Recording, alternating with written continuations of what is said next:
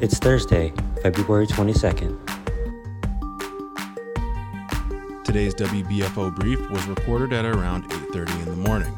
This is WBFO News. An Amherst man faces a murder charge in connection with an Allentown shooting death in September. 28-year-old Nigel Flint was arraigned Wednesday on one count of murder in the second degree.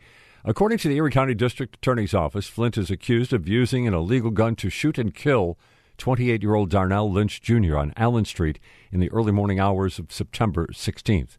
Flint was located by authorities in Detroit on January 29th and returned to Buffalo to face prosecution. New York State's longest-serving commissioner of the Department of Environmental Conservation is leaving his post. Basil Sagos was originally named to lead the state's environmental watchdog agency in October 2015 by then-Governor Andrew Cuomo. Sagos announced his departure in a letter to staff, thanking them for their work and dedication. He reportedly plans to remain at the head of the DEC until the conclusion of the current budget process in Albany. An advocacy group that stands in opposition to plans for the Kensington Expressway is working to keep the conversation alive. The Eastside Parkways Coalition, in collaboration with Preservation Buffalo Niagara, will host a Zoom conference tonight from 6 until 7:30. The session will include a presentation from John Norquist, the former mayor of Milwaukee, Wisconsin, who will share his experience with urban highway removal. Organizers say tonight's discussion is also a response to Governor Hochul's announcement last week that the Kensington Makeover Project will move, quote-unquote, full steam ahead. Republicans have their choice in the 26th congressional district seat race. West Seneca Town Supervisor Gary Dixon has been endorsed by both the Erie and Niagara Republican committees. Dixon, a retired Army veteran and federal law enforcement official, will face New York State Senator Tim Kennedy in the April 30th special election after Brian Higgins vacated the seat to take a position as president of Shays Performing Arts Center. New York's 26th district represents much of Buffalo, Lackawanna, Tonawanda, North Tonawanda, and Niagara Falls. Niagara County Community College is no more. The college is now named SUNY Niagara. President of the college, William Marabito, unveiled the college's new logo at an event at its Sanborn campus on Wednesday.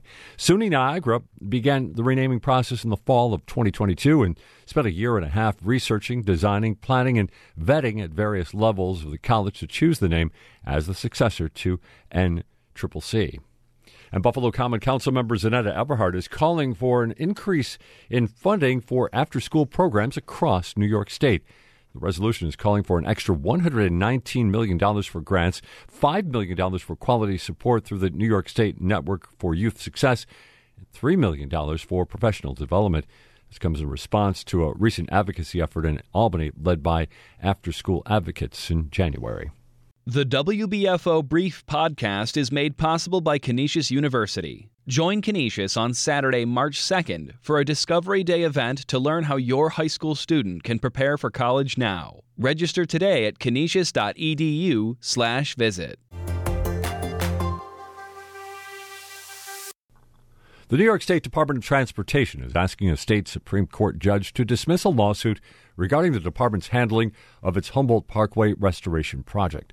The suit was filed by 2 Humboldt Parkway residents and, if successful, would force the DOT to conduct a more thorough environmental review process before it begins construction. An environmental review conducted by the department found that the project would have, quote-unquote, no significant impact on the human or natural environment. But Terrence Robinson, one of the plaintiffs in the case, says the review was not comprehensive enough. All we want the New York State to do is to follow the law, but it's a hugely important issue because if you can put a billion-dollar facility in the middle of a residential neighborhood, take 5 years to construct it, and all of the things that are involved with that, and claim that there are no short-term or long-term environmental impacts, then you've nullified environmental protections in the state of New York. The DOT's project will cover a 3/4-mile stretch of the Kensington Expressway with green space, allowing car traffic to continue underneath. Robinson and other members of the Eastside Parkways Coalition instead want the department to close most of the expressway and restore the original Olmsted Parkway in its place. Both parties to the suit were in court yesterday to see if the suit would move forward, but a judge ultimately delayed his decision until early March on procedural grounds. It was a hectic day when we visited the CEPA Gallery. Staff and volunteers were moving and hanging works a day in advance of the opening of The Power of Resilience and Hope, Photography in the Holocaust, Then and Now. We chatted with Executive Director Claire Leggett. The importance of this exhibition is to create a conversation around hatred and othering. And the really key points when you come to this exhibition is to look at the effects on people, not in a group, not in this broad space of just, oh, they're the others, but looking individually, one at a time, and thinking about the ways that they have lived their lives and the ways that the hatred and the racism and anti-Semitism and experiences that they've had have impacted and affected them for generations. To fulfill such a large vision, the exhibition is expansive. It encompasses 4 of CEPA's galleries.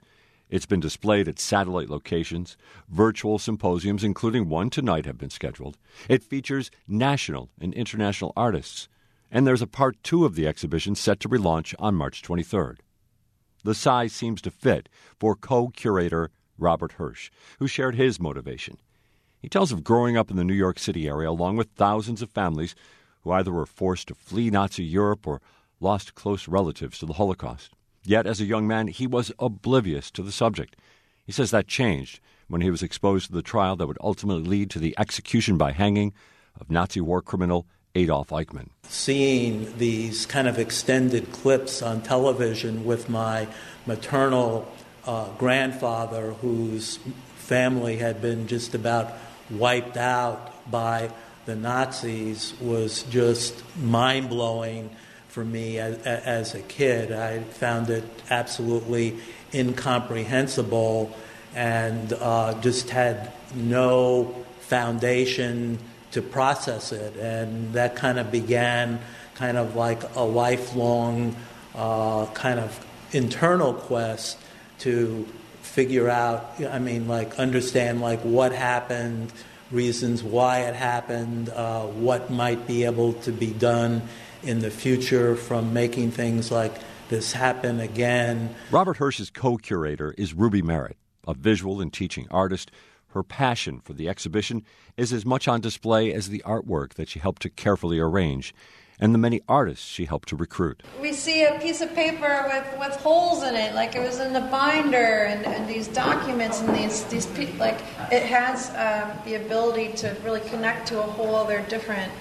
Oh, I have stuff like that. Oh, I can put something together like that. So it's this really kind of welcoming kind of work. And I think as an educational center, that's so important that we connect people to want to make and be creative after they see space in an exhibition. There's a major point worth noting about the power of resilience and hope, photography, and the Holocaust then and now.